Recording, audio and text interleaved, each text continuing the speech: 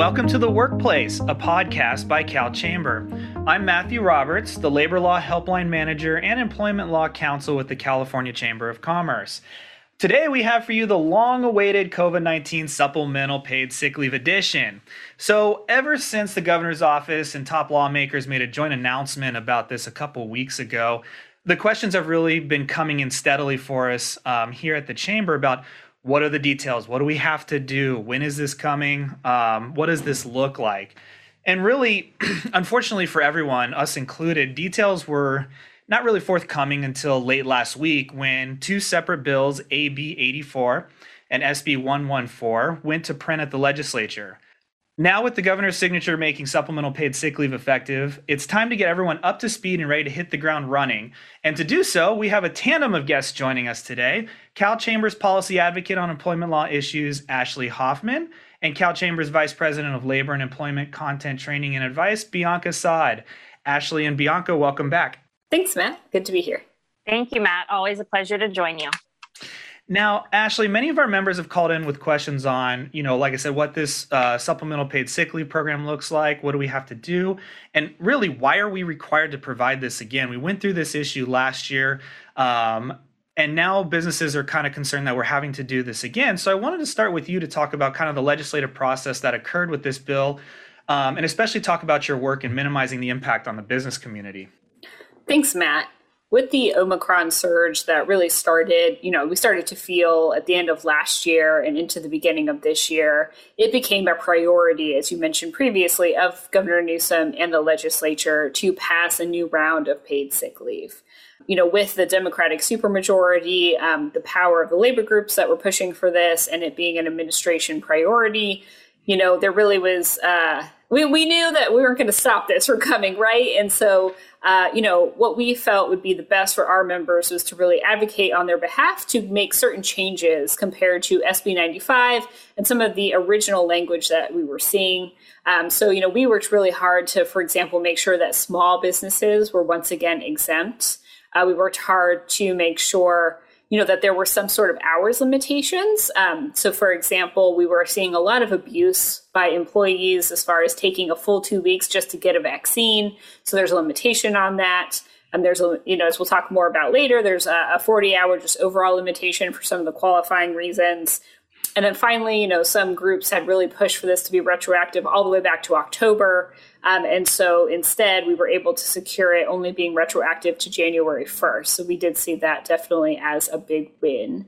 Yeah, Ashley, what was really interesting was back in September and October of last year, there was a lot of surprise that there wasn't anything to replace what had expired in September 30th. So I think, your point's well taken that, based off of the political realities that we have here in the state and the administration's priorities that I think we knew this was coming again. But it is good to hear about the kinds of things that we were able to get into that bill to kind of help minimize the impact on the employers. Now, with this new leave effective, employers will have to pivot quickly to comply.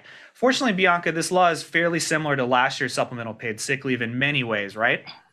Yes, that's correct. So first, the similarity has to do with employer coverage. Like the 2021 supplemental paid sick leave that we saw, this newer supplemental paid sick leave is going to covers employers with those with more than 25 employees, or another way of stating that is simply those with 26 or more employees. And then next, the applicable date range that we're working with is also similar to what we saw last time, and that's from January 1st, 2022 through September 30th, 2022. The maximum bank of hours is going to be up to a potential maximum of 80 hours for a full-time employee. And then similar to last time, we'll see that prorated amount for our part-time employees.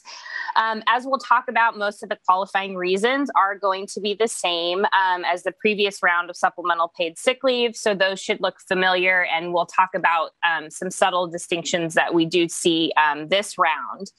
And then another similarity is with how the supplemental paid sick leave is going to be paid. So for our non-exempt employees, that's going to be at the employee's regular rate of pay for the work week in which the leave is taken. And then for our exempt employees, of course, that's calculated the same manner as other forms of paid leave time. We still are going to have that daily cap of 511 per day and 5,110 total for the amount of the leave payout. And then finally, there are notice and pay stub requirements, which we had last time as well. Okay, so let's start with those notice and pay stub requirements, since those are a couple of things that employers are going to have to do regardless of if they have any cases going on at this point right now. So, Bianca, what will employers need to do with the posters and pay stubs? Yes. So first with the posters, employers will need to keep their eye out for this. The Labor Commissioner has 7 days from the effective date to publish and make that poster available. Now, if an employer has employees that don't frequent a workplace, the law does allow, again, this is for purposes of the supplemental paid sick leave only, that the employer can distribute the notice electronically, such as via email.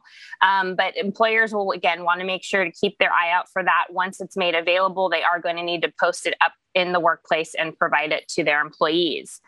Now, as far as the pay stub requirements, there is going to need to be a separate line item on that itemized wage statement or the pay stub. That is, it can also be a separate writing, and that's similar to what we saw for the last round. So one thing that's different this time is that the employer is going to need to show how much leave an employee has actually used through that reflected pay period, as opposed to how much leave is actually available. So if an employee hasn't used any COVID-19 supplemental paid sick leave, then the employer is going to need to list 0 hours used. Great. And now moving into the qualifying reasons, really why the employees can take this. I know you mentioned a lot of them the same. Can we talk about what those look like as kind of a refresher, and then really what is new this year compared to last year? Absolutely. So we do have a couple of additions, but most of which is the same. So let's start off with some of those that will look familiar. So when we're talking about the qualifying reasons, an employee can qualify for up to 40 hours of time if they are unable to work or telework for any of the following reasons. First, if they're subject to a quarantine or isolation period related to COVID-19, and that's going to be as something that's defined by an order or guidance of the State Department of Public Health. It can also be something coming from the Federal Centers for Disease Control and Prevention, better known as the CDC, or a local public health officer who has jurisdiction over that workplace. Another qualifying reason is if an employee has been advised by a healthcare provider to isolate or quarantine due to COVID-19, if they are experiencing symptoms of COVID-19 and seeking a medical diagnosis, or if they are caring for a family member who is subject to a government order or guidance for isolation or quarantine, or if that family member has been advised by a healthcare provider to isolate or quarantine.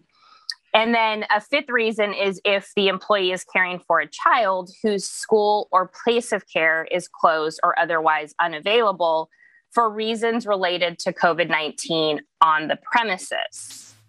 Now, we have a couple of other reasons that are related to vaccine-related purposes, and this includes attending an appointment for a COVID-19 vaccine, or if the employee is experiencing symptoms related to a COVID-19 vaccine or a vaccine booster. Now, related to these two instances, in addition to the employee taking the time for themselves for these vaccine-related purposes, they can also take the time to go to a vaccine appointment for a family member, or if their family member is experiencing symptoms related to a COVID-19 vaccine or vaccine booster. So those are two new instances that we did not see covered this last round. Right. And Ashley, you talked about this at the outset, and something that we were able to get in there was limiting how the hours are used. And I think this is really probably the most complicated aspect of this bill for employers to really kind of figure out how to put these different things into buckets, right, to kind of help them administer this leave. Because what we had last year was, here's 80 hours, employees can use it. Employees don't need to provide documentation. And as you said, and I heard this on the helpline too, this wasn't an exaggeration, employees were taking whole weeks off, 2 weeks off, just to get the vaccine and to, quote unquote, recover from the side effects. And there's nothing employers could do about that. And I think that was a huge frustration point. So Ashley, this is really the biggest difference between the two is how the hours are allotted to the employees and what they're really eligible for. And you worked really extensively on this. So can you lay out for employees what they're really entitled to under this new leave? Sure. And, a lot of this discussion had come about because there were discussions, should this only apply to vaccinated people? But definitely want to, maybe give time to go get the vaccine. But then we were seeing abuse. There was some concern about not being asked for documentation. So kind of what resulted from all of that is these two different buckets. And that's really how I like to think of it is you have 40 hours that can be used for the same qualifying reasons you had in SB 95, plus the two new ones that Bianca mentioned of going with a family member to either get a vaccine or if they're recovering from side effects. So that's one bucket. That is 40 hours, so largely similar to 95. The second bucket is if you or a family member you're caring for are testing positive. So I think, there was kind of a compromise made that we want to maybe reduce the number of hours, but if people actually have COVID, we want to make sure they're not coming to the workplace and they're able to stay home. So the second bucket is where, you or a family member you're caring for has tested positive. And we did think it was important, to have some right for the employer to ask for documentation.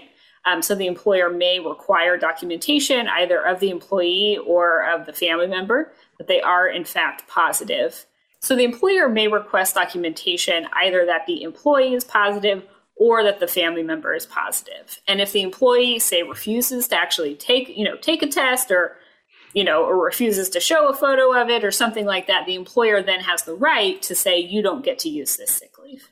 And I think that was really important. And then with the vaccination, there's a limit on the vaccination time as well, right? In terms of receiving the vaccination or recovering from the side effects. Yes. And so again, that issue of what you're seeing for members with abuse for those qualifying reasons, in your first bucket, you can only use 24 hours total per appointment to go get the vaccine and recover from side effects.